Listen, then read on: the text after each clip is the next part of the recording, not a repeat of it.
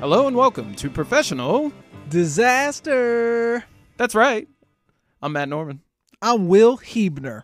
Hey, it's your friends Will and Matt, and we're back to give you some more of those podcasts you like so much. I don't want to assume. Maybe you hate listen. It could be anywhere in between, come to think of it. I'm second-guessing myself a little bit, Will. Hey, that's okay. If you're hate listening, you can hate email too. I was going to say, please let us know. Let us know. profdisaster2023@gmail.com. That's profdisaster2023@gmail.com. Matt, what are some of the reasons why somebody might email us? Well, they might want to let us know that they hate us, I guess. I've never thought about that before until I just had a moment of existential crisis. But generally, they might email because of they might have some questions, or we might touch on something that they want to kind of add some thoughts to, some flavor, which would be great, by the way. I love flavor. That's one of those things, sometimes I'm a bit of a bland boy, and I need a little bit more flavor in my life. You are pretty white. It's like picturing me next to some white bread, and everybody's like, wait a second, when did two of Matt get here? And that's the most ridiculous thing I've heard all day. It's not the most ridiculous thing I've said all day, so there you go. Not shocking. That's okay. I haven't said much today, so I can't throw myself under the bus, but that's all right. That's why we're gathering here, folks, because we want to have a conversation. And we want you to join that conversation. How do you do that? Email us. We'd love to see it. We'd love to see you. We would love to see you. Yeah. Send a pic. Nope. You know what? Never mind. Nope. Not gonna follow that through. Nope. Just don't send a picture. Don't. Please don't. Please don't. I'm definitely gonna send you a picture now. Oh man. Only because you said not to. Now I want to. Isn't that the truth of humanity? Oh man, yeah. Reverse psychology, they call it. Works every time. Maybe what we should do is say, please don't send us your emails. We're tired of all the emails. Just don't send anything. Don't send them. Maybe it'll work. Turn off the podcast. Don't even listen. And then what? They're going to listen more? What? It's like, we're going to listen harder now. I'm slowing it down so I can listen longer. It's like... Hey, by the way, that is pretty hilarious to listen to us either on fast speed or slow speed. What it does to the voice is pretty fantastic. That's pretty great. Have we talked about this? What speed do you listen to podcasts at? Are you normal? Because I'm a normal 1.0. person. Yeah, that's cool. Yeah. Some of you smarter folks, your brain might be able to, I guess, hear at a faster pace. Yeah. I struggle hard enough to hear at 1.0. There's this fantastic issue of Captain America. I promise this ties in, but he dodges this bullet one time, and somebody he's with says, "How did you do that?" And he says, "Oh, I can just see faster." I'm like, well, that doesn't make any sense, but I like the idea of it, right? It's like he just perceives things in a faster way so that he can react and everything. I see. That's faster. The way I like to think now. Now that you said that, I hear faster. I listen at 1.3 speed, so that's about as fast as I go. Unless sometimes I can crank it up to 1.5, but that's rare. Speaking of cranking it up, oh man. Let's crank up the love. Oh, yeah. Yeah, because you know what? It's February. It's the first Tuesday of February as far as this is when as far as any of you guys know. Yeah, it's coming out for anybody. Because of that, we're going to do a special segment called Valentine's Day Top 2 Reasons Why We Love Our Wives. We did a really good job workshopping the title of this segment, and that's perfect. No notes. No notes. But seriously though, Valentine's Day is one of those made up holidays by Hallmark to steal all money from all men. Mm-hmm. But that's okay because it's an important day for us to remember how special our significant others are and to honor them. And so today we're going to take a few moments and honor them for me and Matt personally, the top 2 reasons why we love our wives. That's right. Sometimes we get a little silly on here and we say things that we think are jokes, and we want to make sure that it's really clear. We love our wives. That didn't sound like an apology. Anyways, I'm gonna go ahead and start us off. I'll give man. one, and then you can give one, and we'll kind of go back and forth. Now we started off with 3, and then we went down to 2 for sake of time, not because we couldn't think. Not of because 3. we had like question marks next to number 3. No. In fact, I'm bringing back a quick one because I think that it's stupid. I wanted to focus maybe on some less vain reasons why I love my wife. Okay. Yeah. Good.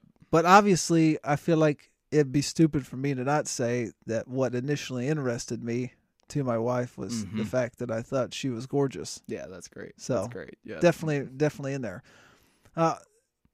This first one, it's kind of a weird way to put it, but I guess I love my wife because she loves adventure. Okay, cool. And is fun. She's not boring. Yeah. In fact, I make fun of her all the time because she is ADD, ADHD, whatever you want to say, just a little bit. And one of the things that comes along with that is that she'll pick up a hobby and then, disregard it and then pick up another hobby.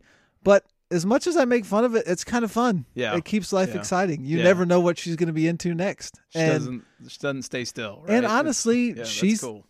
One of those reasons is the only reason that I got into photography. So if she hadn't had her, little season of being into photography, I'd have never found my way into photography. So, that's really cool. Yeah. Sometimes I think this is true in life is that things that can be seen as weakness can also be superpowers if thought of in the right way.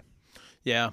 That's a really good point there, and that's a great quality that you mentioned there. I could say that about Tara too, but it wasn't one of the ones I wrote down. But I'll smuggle it in. Just yes. Also, she keeps my life very exciting and smuggle. I'm smuggling it in. You don't have to smuggle her in. No. Where are you trying to smuggle her? We're going to the Caribbean. No, okay. So I'll say that, hey, similarly, I find my wife very attractive. But one of the things that really jumped out about Tara is that she is just like one of the most it's kind of, I like the way that you put it because it's the same thing. Like it's something that I know she kind of gets like kind of frustrated about herself about. Like she calls herself very blunt and, kind of like she never really knows how to like come out and say something. Sugarcoat something. But I really just love how Tara is not afraid to just kind of like, even though she can't figure out exactly the right way to say it, she just puts an idea out there. And it almost always is the right idea, even if she can't quite figure out exactly what to say how to word it.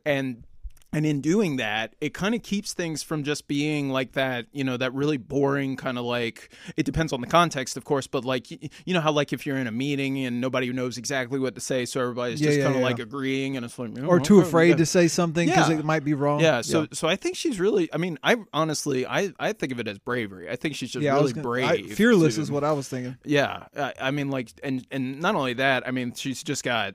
Along those lines, she has one of the sharpest minds I know for just kind of like her mind works in a way where she's always looking for the gaps. And so she figures out something that nobody else has said or thought of. And then she's not afraid to mention it and just put it out there, no matter how it kind of comes across. She doesn't want to come across in that way, but it's like, it's just the way that it works. And I it's kind of inspired me to be a little bit more outgoing. So it's another one of those similar example where it's like I appreciate it so much that I kind of want to do it a little bit more myself too, and not be quite so afraid of like, oh, people are gonna think I'm dumb for saying this.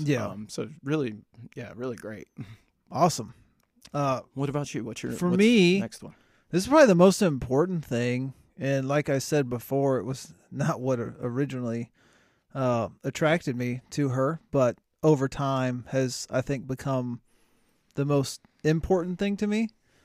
And it's just that she has an incredible heart for other people. She is far better empath than I am. And she just feels things for people, and like stuff bothers her, like when it happens to other people. And like she just has, like, she genuinely cares for others. Like, I don't, it's hard to even explain, but she just has a great heart and just wants other people to find the right, thing, or, absolutely, I don't know. it's hard to put words to it, but like she just, I don't know, like you work with people or you're around people and it's like, you know, they'll come up to you and, you know, when something bad happens to you and they're like, man, sorry, man. And sometimes it feels like pity or it can feel like disingenuous. Yeah, and they're kind of brushing you off a little bit it by just saying never, it almost even. Yeah, it just never feels that way with her. Yeah. It's just always felt like heartfelt. So I was going to say Tara probably is one of the most compassionate people Yeah. that I know, and I think that's probably why our wives kind of get along, because they have like that similar kind of mindset for other people Yeah. in that way. And you said it perfectly, because she is the type of person that whenever someone is kind of coming up to someone and they're sharing a concern, a prayer concern or whatever, she'll really engage in them with a lot of conversation and really make them feel heard just by asking more questions or sharing examples. It's like, she's really careful not to say, I know exactly what you're going through, but she has that impression where she makes them feel like, I really understand what you resonate. mean. And yeah, exactly. And that's another one where I'm just like, I'm so impressed by it, because that's one of those things that I have definitely had to develop a lot over the last, however long period of time, of like how to be in the moment and listen. Nurture. And not like, kind of like, I like to think of myself as a good listener, but there's a certain amount of listening that can happen with engagement too. Yes. So I think she's just excellent at that kind of stuff. Well, and you can be a good listener and not compassionate. Yeah, that's true too. Yeah. So to be able to do both of those things is awesome. Yeah, she's really good about just I mean, I think both of our wives are actually really good at just kind of like thinking like, well, what's a little thing, what's something that can just kind of speak to that person. So was that your second thing? That was my second thing. Nice. Yep, Look at that. It's almost like we had a plan. Fantastic. Well, we're gonna try something that we've never done before. We're gonna spice it up a little bit. And we're going to transition out of this segment into the next segment, which is our icebreaker question. But to do that, we're gonna put on some tunes. Are you guys okay with that? Hey, I've got my harmonica right here, and I'm going to get ready for it. And just say the word. Well, this song is one that I found recently that I really, really love. Love the lyrics to it. Love the thought that it made me think. And actually, like Matt would say, it's a bop. I would say that. Yeah, you would. But this is a strange name, but his name's Peabod. Found him on Instagram, and this is his song, Better Than Nostalgia.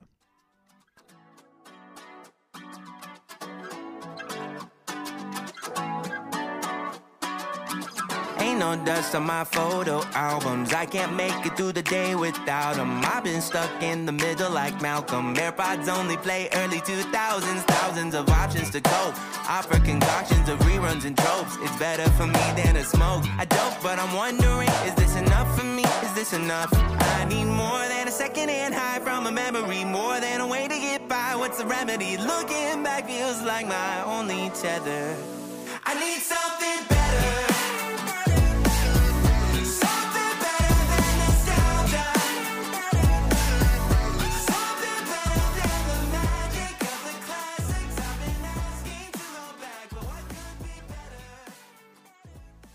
All right, guys, so we're going to keep the show going here with our next segment, and we got a little bit of an icebreaker. We had a wonderful segment to start us off here, but let's break that ice, bro. It's time to break the ice, man.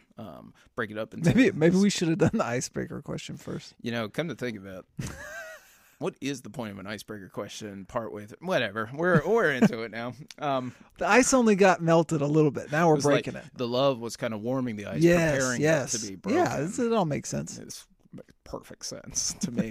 I have a question for you, kind of a fun way of thinking about our disaster at hand that we'll get into in a few minutes here. But so one of the questions that you and we enjoy sharing different recommendations with each other about different shows we're watching, movies, and but we're kind of on the reading train a little bit more this year too. So we'll also mention some book recs and things like that too. But here's my question for you: like comparatively, how often do you find yourself stopping, right? So the question is, do you persist in finishing something, or when do you stop? And I'm sure it's different. So what's your kind of philosophy on the difference between you hit a book and it's just like, this isn't doing it for me.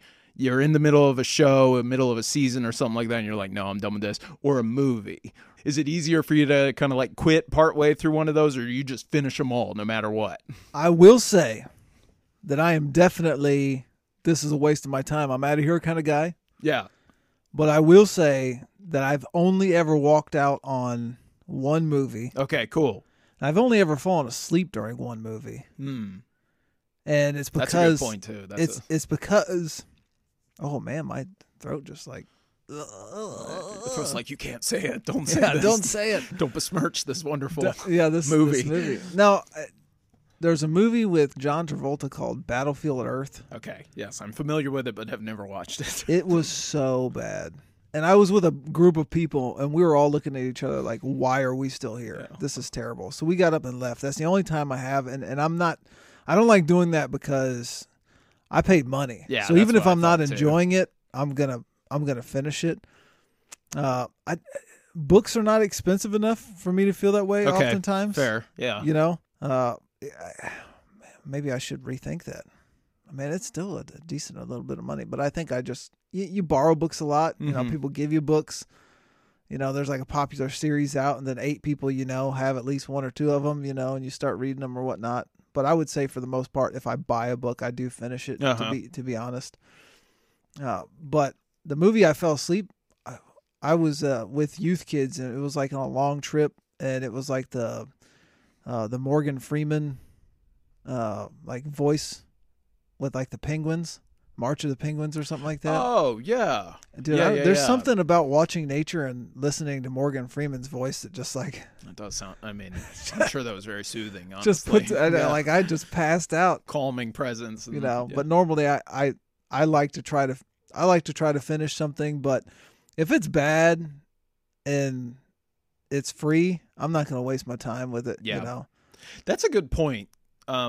I found it easier to quit things in the streaming era than I felt like it was possible to beforehand. Because I do feel like there's this kind of like this sunk cost kind of fallacy thing that pops up where it's like, well, I spent money on this. I'm going to get everything I can out of it, even if what I'm getting out of it is, boredom or misery or something like that. I will never not finish a book. This makes me a little bit of a pariah amongst the English department at the university at which I teach. And it's that thing where they're kind of like, oh no, life's too short. You got to quit the book. And I'm like, I just can't. I can't. I've got a couple that hoping that it's going to get better. Admittedly, I mean, we'll say paused some books. They're still on the nightstand. They still have a bookmark in there, but I've not necessarily given up on them. But there have been a lot of shows and question for you. Quit. I could see not giving up on a nonfiction. Yeah, information wise, I know sometimes some books are harder to get through because they're just written they're just not easy to read. Do you feel like it's easier or would be easier for you to give up on something that's fiction? Some fiction, because you just kind of hate the direction that it's going and everything like that. I can definitely see that. I think I'd be more likely to give up mid-series than I would be to give up mid-book. I think, trying to think if I ever read a book in this series or not. I was going to, during around the time that Hunger Games came out, there were 1 million imitators and stuff like that of those young adult kind of dystopian novels and things like that. And there was one that was really, really popular. I think it was called Deliverance or something like that. I can't remember. Dang. But that was one where I wanted to read it, and Tara basically said, "Yeah, I read the first 2, and I couldn't even get through the third one." I'm like, "Well, I'm not reading that." So so there have been some times where I've been kind of okay to stop midway through a series, but I always kind of want to give it a shot in the book itself, just to see if it'll end in a kind of somewhat okay way. I don't know why I do this, but when I'm reading a fiction book, I get in my mind a picture of where it's going. Yeah, right. And if it doesn't go there, I often quit reading the book. And there are times where it doesn't go there, but it's better. And that's great. Sure. But if it doesn't go there and it's worse, at least in my opinion, it's really hard. The perfect example is that I think it's Divergent. Is that the Yes, that's the it. series? I had it in my head, like the whole second book builds up to like what's outside the fence. Yeah. And I had it in my head that it was like something going to be awesome that they had to like fight. Mm-hmm. And it was just like other people. Oh, okay. And I was Okay. like, this is so That's the twist. disappointing. Yeah. Divergent was what I was thinking of when I said Deliverance. Oh. I was like, the only Deliverance I know is that movie with the banjo. Oh my goodness. Oh, it's a long day, guys. Is that it? Is that the right thing? I feel like you're right. I mean, Who knows? If we're not right, you can email us at professionaldisaster2023@gmail.com. That's profdisaster2023@gmail.com. If we got everything I right. think I said professional disaster. Yeah, I know.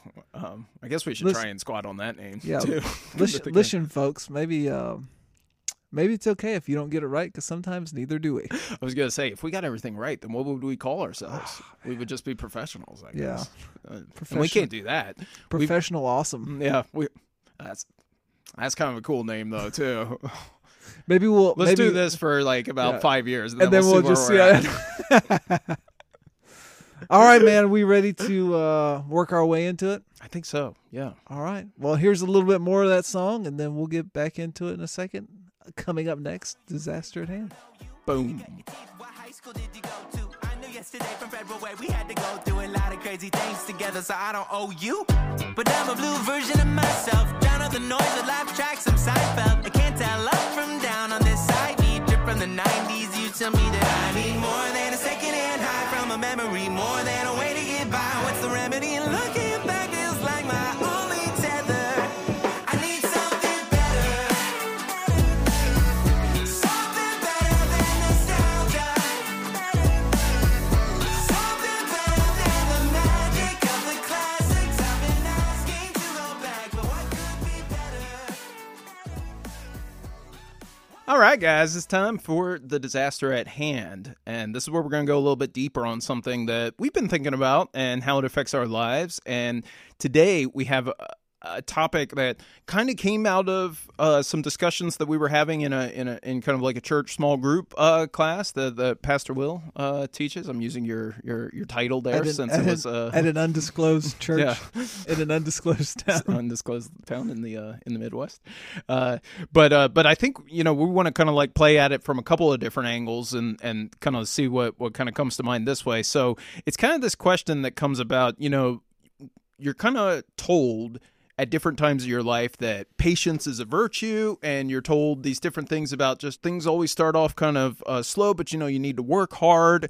And yet there are these kind of attitudes, and some of them good, some of them not, in culture about, about standing up for yourself and, making sure that you're not being unfairly treated. And it relates to some things out of scripture, but we'll just kind of ask the question in this kind of general way to start us off. Take it wherever you want to go. What's some of the way that you start thinking about that? How do you know when it's time to persist through a rough time? And that can be a lot of different things, of course.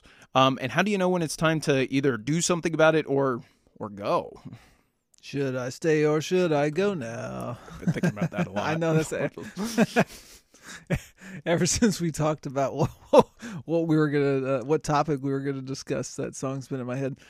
I think this is really hard because I think at some level you don't know. Yes, right. And you never are gonna know until hindsight. But I think that the key of it is making sure that you don't leave too early. Mm-hmm. Mm-hmm. Speaking from personal experience, being able to look back, there was a time in my life where I was at a job and I wasn't necessarily unhappy. I just felt like I was being abused a little bit. Yeah. And things were not as good as they used to be. And interestingly enough, in that season of frustration, there was 3 opportunities that kind of came to me. And I really just felt like God was saying, not yet. Yeah. And I felt like when I interviewed and talked about some of them, I felt selfish. One of the jobs was in Florida, and it was like 5 minutes from where my middle brother lived. Oh, okay. And I just got to this point where I was like, the only reason you're even entertaining this is because you love the idea of being able to live near your brother again. Mm-hmm. And luckily enough, I didn't pursue it because I felt that way. And then my brother ended up moving to Kansas City like 6 months to a year later. Yep, and I was like, right. how stupid would that have been if I'd have moved there simply because of that? And then boom, it blows up in your face.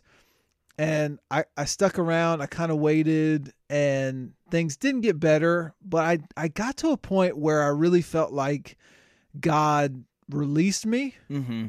from where I was. And that's when I started pursuing stuff on my own. And I'd pursued a job, and it was starting to get a little funky, and I was really considering leaving ministry altogether.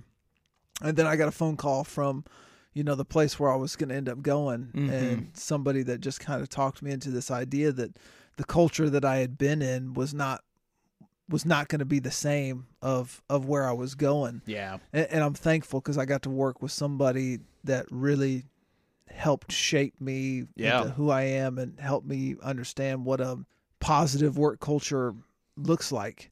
And so when I think about that situation, I always go back, and I tell this to people all the time.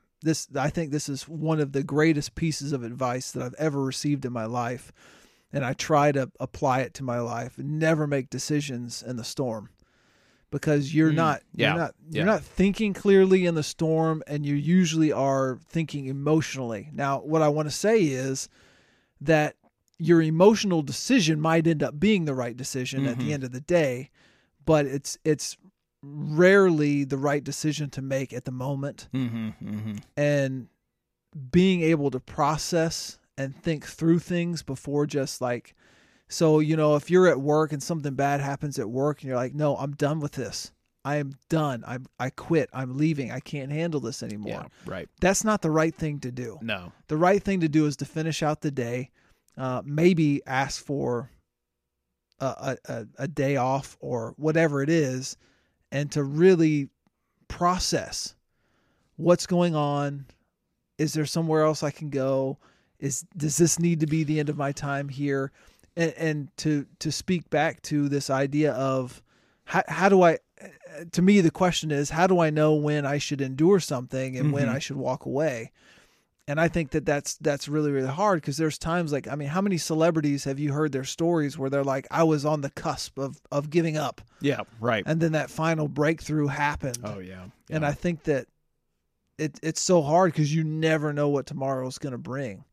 And I also think that, and I'll say this, and I kind of want to hear your aspect of it too, is like when you are considering those things, like what big decisions to make, like are there other, what are the other factors that are coming into play as far as you wanting to make that decision, and how is it going to affect not just you but the other people in your life? Yes, really good. What you said about emotion really struck a chord with me, because I was thinking about it, and I think you're exactly right. I think sometimes we allow, if we're trying to think like, how do we know when to stay or go, right? I think one of the things that we have to just first ask is like, well, is it emotion that is trying to, force me to do one or the other, right? Is it fear that's keeping me at a place? Is it rage or frustration that's kind of prompting me to go? Because if it's one of those things, we really have to try and figure out why that is the case first. I was listening to a podcast. This is going to seem like a strange example, but I was just listening this morning to somebody who was talking a little bit about, some of this new stuff with in college football with transfer portal and stuff like that. And he was kind of making the case that, they probably have the transfer portal set up in a poor way right now, because it's basically set up so that people can start applying for transfer like right after a season ends. And so it's like, he kind of specifically gave the example for like Ohio State and, like having a conversation with your coach after, doing really well, but, just not quite succeeding to that high level. And, you go into your coach's office, you have a bad conversation, and you're like, well, forget this. I'm out of here. I'm going somewhere else where they'll treat me right. Whereas if, there was kind of like this moratorium on that after a season, then, if it's more like April or May when they can do that, where they've had some time to cool down, maybe they start putting some work back in towards the season and they just have a cooler head, they're more likely to make a better, less chaotic, decision as far as that goes. And I think that's really true for a lot of those types of, okay, is this temporary? Is this something that, I can endure? I just need to kind of like develop or grow some resistance to, or is it just a toxic situation I need to get out for my own sanity, my own mental health? But if we're letting those kind of like those really emergent emotions come out, that clouds all of that. It's impossible to be able to say that with in the moment. I think this asks the question in a little bit of a different way, but Matt, like part of the hard part of it is like, when do you and how do you decide that something is too toxic? I think the thing that jumps out to me, and we talked about it a couple of days ago, but I think there's a certain level, and you even mentioned in your first answer, there's a certain level of patience that I think you have to have, even if you are in what you perceive to be a toxic situation, because we always have to kind of, and this is a theme we kind of come back to through a lot of our conversations. You always have to keep in mind the possibility that you don't know everything, right? There has to be a certain level of humility when you kind of go into a situation where you're trying to decide about these things, where it's like, oh, I'm never going to be successful here, or I'm never going to be happy here. And maybe that's true, or maybe there's something where it's like first 6 months, the first year of something, in a lot of ways, it's often the rockiest, hardest time. It's the one where we feel the most insecure about ourselves because we're learning something new. And what happens if instead you just need to push through for a little bit longer till you get a little bit of, confidence in yourself, and, those things that you're like, oh, I can't stand to do this one more time or deal with this person one more time. Yeah. You kind of find your way around that. You just find a little bit more kind of facility or comfort in doing some of these things. And I think sometimes what happens is that we're just like so sure of ourselves right away. It's like, this is not going to work. I knew from the first day I walked in that it was going to be a bad thing, and I'm just out of here. So I think time or patience is just really critical for that, and a certain amount of humility that goes into that is huge. I'm going to take it to this because it's the industry in which I serve in, but I don't get frustrated that people leave my church or leave a church. Mm-hmm, mm-hmm. I get frustrated because I feel like they do it too soon. Yes. Yeah. And there are plenty of reasons to leave a church. There are plenty of really good reasons to leave a church, and there's plenty of reasons why you should leave, and never come back. But most of the time, those are not the reasons that people have. Mm-hmm. And a lot of times I think that people leave churches because there's a conversation that they're afraid of, or a conversation that they don't necessarily want to have. And I'm not speaking to anybody specific here. Sure, I'm not talking about our church, but just church in general. Mindset stuff, right? Yeah, absolutely. And I just think that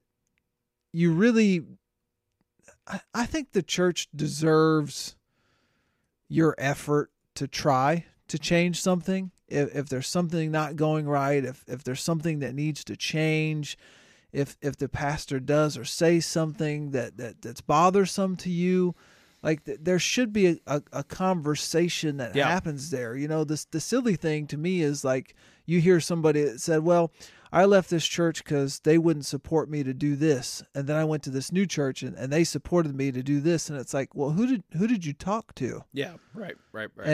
And why did they say no? And why is another church saying yes? And maybe a church wasn't necessarily saying no, but they were saying, wait a second, we can't just run with this. We have to pray through this.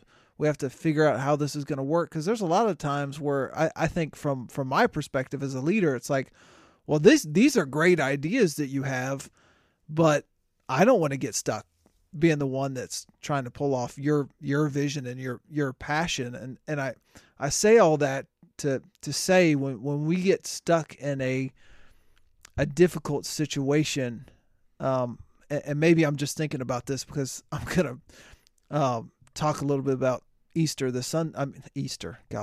Esther. We're getting there though. Yeah, not but quite not yet. Easter. I'm going to talk about Esther Sunday, but like, who says that you weren't placed in that situation to help be about an agent of change? Yeah, sure. And enduring some of that. And that doesn't mean that I think that God wants you to get, pooped on. Yeah. Every time you get somewhere or do something. But I just think that in all situations, like even like in our homes, we don't give up on our homes, not as easily as we do some other things anyways. Sure. But it's like if something in your marriage or something in your home life or something with your children, if it's not going the way that you expect, or if you're having to endure some frustration there, like, don't those people deserve like an opportunity to change something? Yeah, I was trying to think of like the right word to describe it. The best phrase I could kind of come up with was just like, exploring options almost. It's like, I think too often we kind of get locked into this really fixed mindset of like, okay, I didn't like the way that person treated me, and that's the way that means that this is a toxic environment. Whereas is it not possible that you could maybe have a conversation with that person and seek to understand that person, but also kind of express like, the way that we had that exchange over that project or whatever it might be, I really didn't like the way that we worked together like that. Can we try something a little bit different and not just assume that, things are always going to be set in stone? I had a situation when I first took over some of my chair responsibility at the university that I will not name, and it was it was really a little bit of a heartbreaking situation because what was going on was that it was somebody that I was working over the summer to try and do some scheduling adjustments, and I talked to him a little bit about like how I would like to set up a meeting with him, and I was going to change his schedule. I was going to give him a class that I thought he really would like to teach. And in that conversation, he informed me that he was resigning and that he was going to another university where they would let him teach this, and this. And two of those classes were classes that I was in the process of working to get onto his schedule. Yeah. And I was like, man, if you had just reached out to me to say, hey, I'm really unhappy with, some of my teaching load, and I'm worried about my job security here because I know what, kind of the enrollment is looking like and everything. And if we had just had a conversation, I could have said, I think you're going to be okay. No promises, but like, here's what I have planned. But didn't hear anything about it until he was informing me about his intention to resign. And at that point, there's nothing I could do about it. Just a missed opportunity there that I wonder if, our kind of desire to be proactive cannot sometimes sabotage us. Especially in a change of leadership, Yeah. Who knows, who's to say that something won't be different? Yeah, I know. That was disappointing. And it's not to say that there aren't situations where you can just kind of like get into the stuck position to like that, this kind of soul crushing stuff, and then you feel trapped and then you become kind of like dead inside. But we don't do this naturally, but I think that regardless of the situation, regardless of how sure you are that it's everybody else. I think that in every situation, we have to take time to look inward. Yeah. And say, am I part of the problem? And I think about some of the things that, you can get frustrated with about a situation or not being treated, the way you hoped or should. Or somebody's not performing at a level that you feel like they should. And it's like, what? Or you feel like somebody has got an attitude with you about something. And like, am I seeing something that's not there? Am I perceiving things to be a certain way when they're not? And I'm not saying that we're going to discover that we're the problem, but I just think it's foolish to run away without asking yourself. I mean, maybe marriage is a great example, from the sense that if you were part of the problem and you run away to something else, chances are you're going to create that same problem in the next marriage. You're bringing it with you, basically. And why wouldn't you just work on the first one and try to figure it out? Now, I know that that's simplistic and that real life doesn't always work out that way. But just as an example, like before I make a decision to walk away from something, am I part of the problem? Yes. And if is there change that I can make, because you may not be able to change the situation. Mm-hmm. And to me, this comes back to the heart of what we talked about in that class is through endurance. Endurance produces character. Yeah, right. And is God trying to use this situation to grow me? And if I leave too early, am I going to be ill prepared for what's next? Yeah, that's a great example, right? A relationship, a broken relationship. If we're part of the problem in that, then how many more broken relationships will we have or cause along the way to lead to that? Same thing with employment, I guess, too, right? If you have a character defect and you're just ignorant to it, how many more successful jobs are you going to have if you're just going to the next place and you have terrible work ethic, or you're not a good team player or something like that?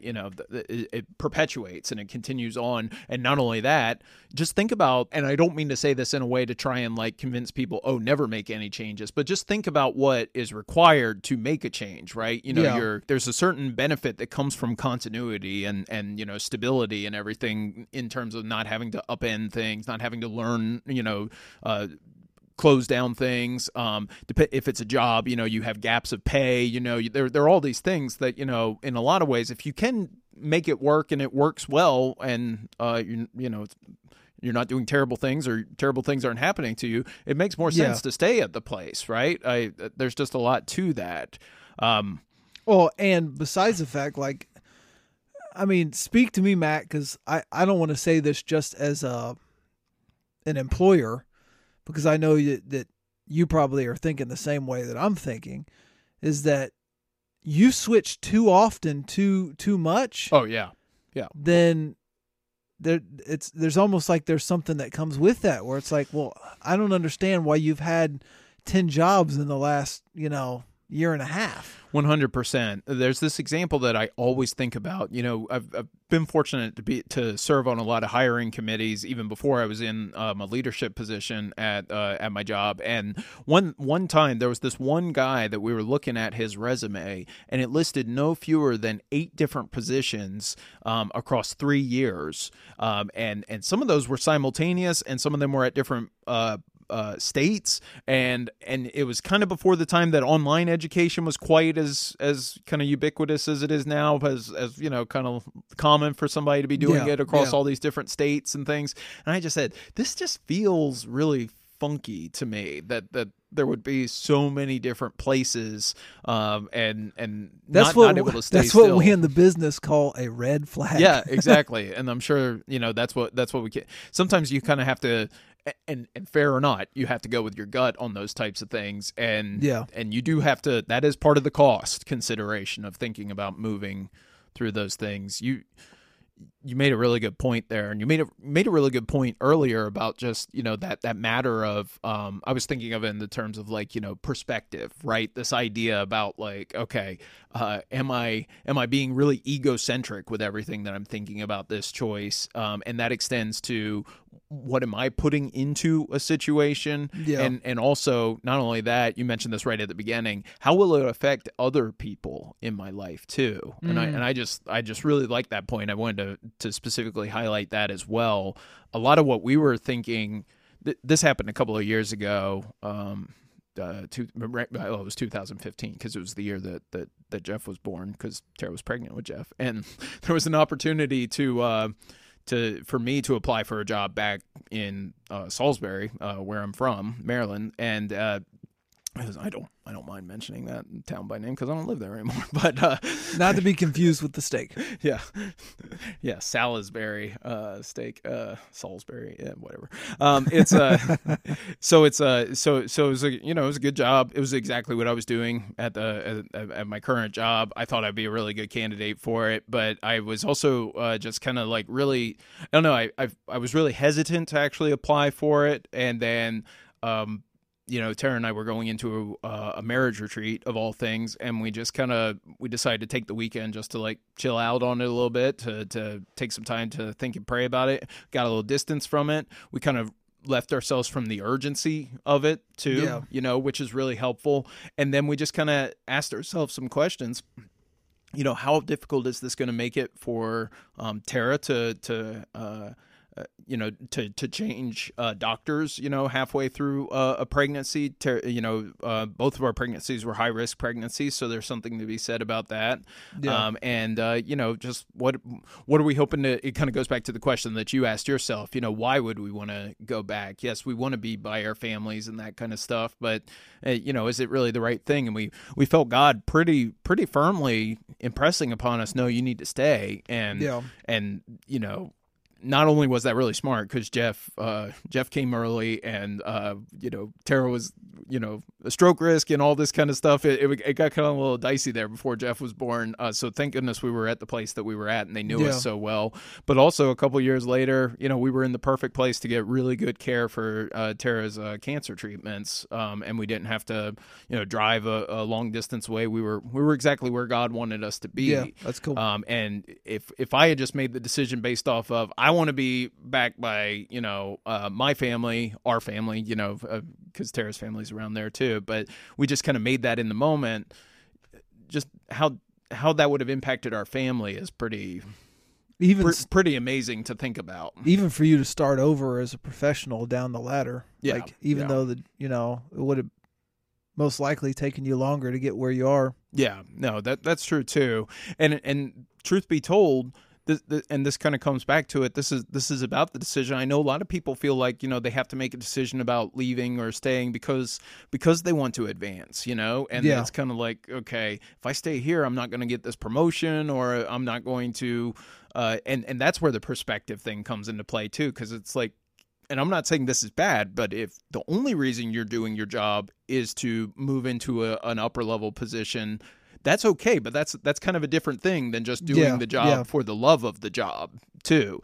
And I was very comfortable with the idea at that time that, okay, I did think I wanted to be chair of the department, but if it doesn't happen, or if it doesn't happen for 20, 25 years or something like that, that's okay. I still love everything that I'm doing at my current job. Yeah. And if I love the job and I love the people that I'm working with, why do I want to take that chance that I'm going to go into what might actually be a bad situation just because there's that one, there's that little piece that I'm not as happy with, or not even unhappy, but just impatient about, thinking like, oh, I got to move on this or else I'm going to miss my chance or something.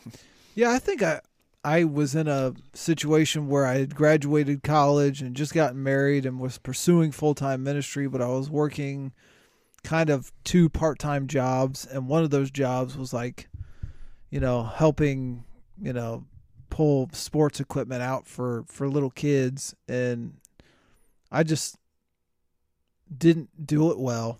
And I just remember my boss pulling me aside and saying, listen, dude, I know what you aspire to, but this is where you are now. Mm-hmm. And it's foolish for you to think that God can't use what you're learning here and doing here to help you out in the future.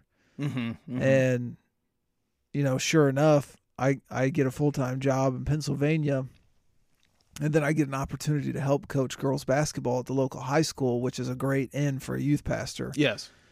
And probably would not have been able to do it if I didn't have the type of experience that I had, and if I didn't have him as my reference, because he was a, former girls, basketball coach, like the collegiate level. And so to have him be able to, speak for me and do all that, and it's just kind of funny to see in hindsight. Okay, here were things where maybe I wasn't super happy doing this, but it did help pay the bills. But also God used that in a pretty cool way to open up an opportunity for me in the future. And I think that that's what's hard, because, and my dad happened to be at this one with us, this Bible study, because they were visiting. And I think one of the things that he said that stuck out to me was just like the patience of that. Mm-hmm. Of being able to say, okay, I'm sitting in this, God's using this to open up doors and to prepare me for what's ahead. But we live in this society where we want it now. Yeah. And we have to kind of bypass that a little bit, because that's what our you get Amazon packages show up at your house before you even buy stuff. I mean, it feels like, it's insane. That's right. So and then we get a little bit mad if that 2-day shipping is actually more like 3 days. It's kind of like, wait a second. We get frustrated, and it's like God's process of forming us into the human beings that he wants us to be doesn't happen overnight. Yeah. And sometimes we can't just say, well, I'm unhappy that I'm not where I'm supposed to be, or I don't think that this track is going to, set me up for what I really want. And that may be true, and it may be that you need to move on to somewhere else. But I think sitting in it, and that was kind of one of my huge takeaways from our class discussion, and then just thinking about it more over the last couple of days. There's something to be said about just waiting, just waiting, because and I don't I recognize that there is a potential fallacy in this, that you can wait, and that can just mean that you kind of lack conviction or anything like that. But I really just believe that if it's the right thing for you to do to move on from somewhere, it'll still be the right thing for you to do to move on from it, a period of time later, whatever that is, a week later, or a month, or a year later, even if it's one of those things that operates on kind of an annual cycle. I remember something that happened not too long ago, but it was like Tara really felt compelled that she needed to move off of a job that she was in, and so one of the things that we kind of did was, we prayed about it a lot.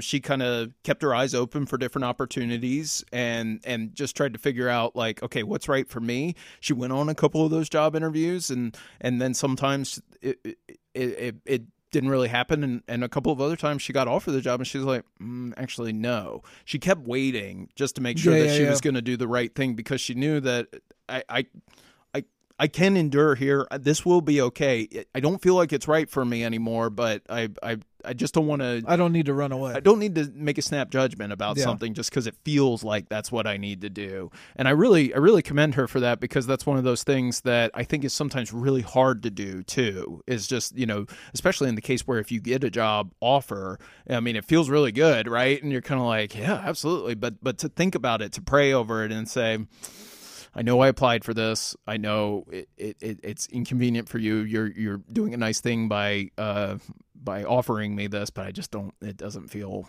right.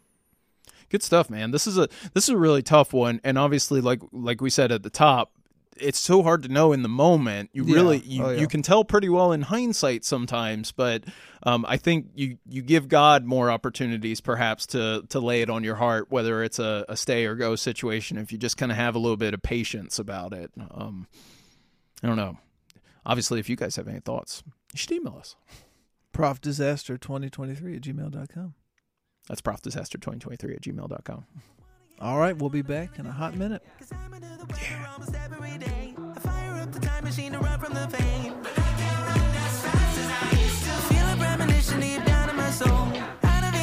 Gotta face it alone. The void in my condition finally taking its toll. I'm used to letdowns, used to eye rolls, used to setbacks, used to spirals. All together, something's missing, something better, something different. Pick me up and look in my eyes, slow me down, point out the sunrise, make it quiet in my head for something brighter, higher. I need something better.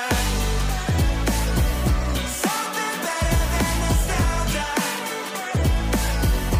Something better than the magic of the classics. I've been asking to go back, but what could be better?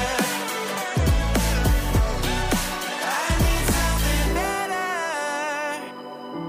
Something better than nostalgia. Something better than the magic of the classics. I've been asking to go back. What could be better? Well, let's get into matters of faith, Why? because faith matters Let's go. a whole lot. It really does. Kind of. No joke. Kind of important. All right. Well, I'm going to share from a verse, Psalm 141, 1 through 2. Do you have it? I do. Ooh, you want to read it for us? I would love to, yes. We're reading from Psalm 141, 1 and 2, like you said. Just making sure I didn't accidentally pull up the wrong thing. It says, and for anybody who cares, this is the ESV version. O Lord, I call upon you. Hasten to me. Give ear to my voice when I call to you. Let my prayer be counted as incense before you, and the lifting up of my hands as the evening sacrifice. So I was reading this the other day, and the raising of hands being compared to a sacrifice was really compelling to me. And I thought of three different things, and I guess it's not necessarily a question, but just kind of want to throw it to you. No, let's get into it that way. Just what you think. I thought of a child running to a father when they can't get something done or they need help to do something. So throwing up your hands is like, Daddy, please help me. So there's a surrender aspect. There's also a help aspect. And then I just was thinking how powerful it is that when we walk up to Dad and we throw our hands up, there's almost like this, like, pick me up. Mm-hmm, mm-hmm. And I just was thinking about being picked up into the arms of the Father and how that changes your perspective. Yeah. When you're on the ground, you can see what a kid sees. But when you get picked up, it almost triples your height. Mm-hmm. You know what I'm saying? And you're seeing from a different perspective. And I was just thinking how powerful that is, that we just face situations in life where I think we don't do this enough, where we just need to go to the presence of God and just, throw up our hands and say, help. Yeah. No, that's powerful. And one of the reasons I just truly love to talk Scripture with you is because I just love that kind of perspective that you bring on these things, and then you kind of follow it, and it just kind of it just kind of clicks in a way for me. When I was first hearing the verse. This is the voice. When I was hearing the voice, this is the verse. Do do do do. Boy, what a show that would be, man. I don't really know how it would work per se. You just get up something and share with the chairs. I don't know. That's all I got. Somebody reads Scripture and they're like, I like that one. I think it's like still has Blake Shelton on it for some reason. I don't Why know. not? Yeah, he's good. But that part of the verse that talks a little bit about lifting up of my hands and the idea that it's a sacrifice, right? And just thinking about like what the idea of a sacrifice means, it's supposed to be evocative of like these things that, people had to, in that time and before and after, pay money for or otherwise, acquire and raise and then sacrifice, give of themselves. So like, what does it mean to make your, kind of lifting of hands? You think about praising and worshiping a little bit and we think about raising hands that way.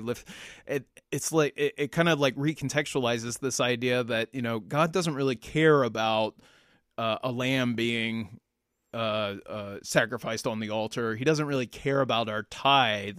He uses those things, right? Yeah. But what he cares about is just us being willing to be there and be present and just be more vulnerable. It's what it symbolizes, it's not necessary. It's the power behind the action, not the actual action itself. Yeah. Which to me, when you think about the raising of hands being a sacrifice, would you say that at some level it's a sacrifice of pride? Yeah, exactly. That's a really good way to put it, because I was trying to think of it like it's this expression where, I mean, let's get real about it. It looks ridiculous if somebody just walks in and people are like kind of like, wait, what are they doing? Why are they until you understand that it's about a presence and feeling the Spirit in a very powerful way and wanting to just connect to God. And again, that kind of opening up is such a powerful physical way of doing that.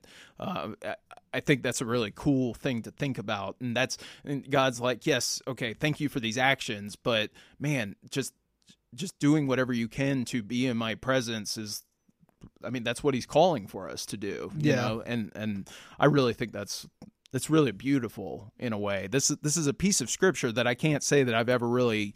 I'm sure. I mean, I know I've read it, but I'm sure I've just kind of glanced over and just thought, yeah, okay, yep. Pray, it's important, you know. But it's just such a cool idea. It's like, you know, incense and sacrifices. It's like your prayer can do that, and you know, your worship or your you know, physical posture can do that as well, and that beautiful about our relationship with God. I think that when we read Scripture, we ought to be looking for something. Yes. You know what I'm saying? Not looking for something that you think is there, but looking for something you don't know. I mean, it's almost like looking for treasure. You know, if you find a treasure chest, you don't know what's in it. You just hope that there's going to be something valuable. Yeah. And I think that we don't want to just read like a novel, because then it's just like information. But it's like, what does this information mean? It's like an instruction manual versus, you know, a story to be told.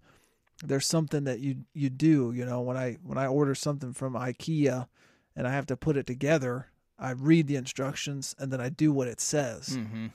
And I think that not reading the Bible like that is a mistake. But when you read and something sticks out to you, for me, it's just like, okay, why was this so powerful to me? Mm-hmm. Mm-hmm. What does this mean for me? And then what does it look like for me to raise my hands? Mm-hmm. What does it mean for me to sacrifice that?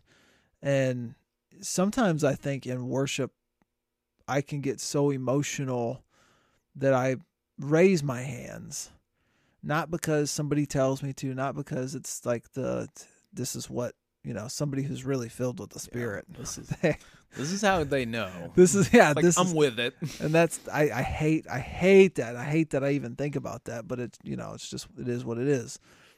But to be so moved that you don't even think about anything else around you, it's just, you almost you have to throw your hands up and say, like, and it's emotional because it's like,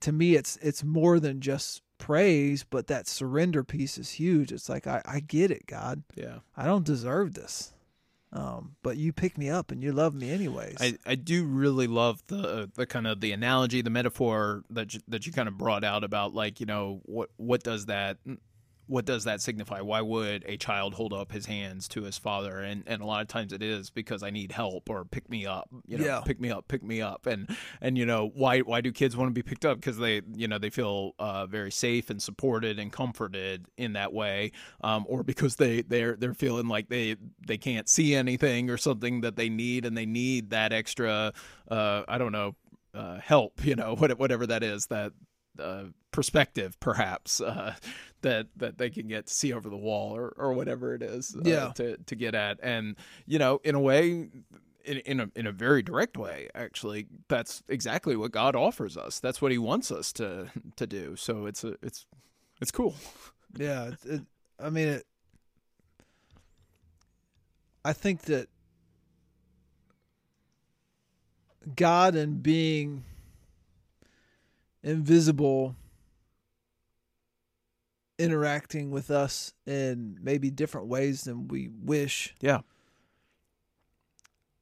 makes it hard. But I really think that there's stuff like this that we don't do unless we're in a place where you're supposed to. Mm-hmm. I know a lot of people will like listen to K-Love in the car. Probably not the greatest place to lift your hands up to the Lord while driving. Close your eyes. Just get into that prayerful mode. But I think that even like this is a little bit different, but same thing.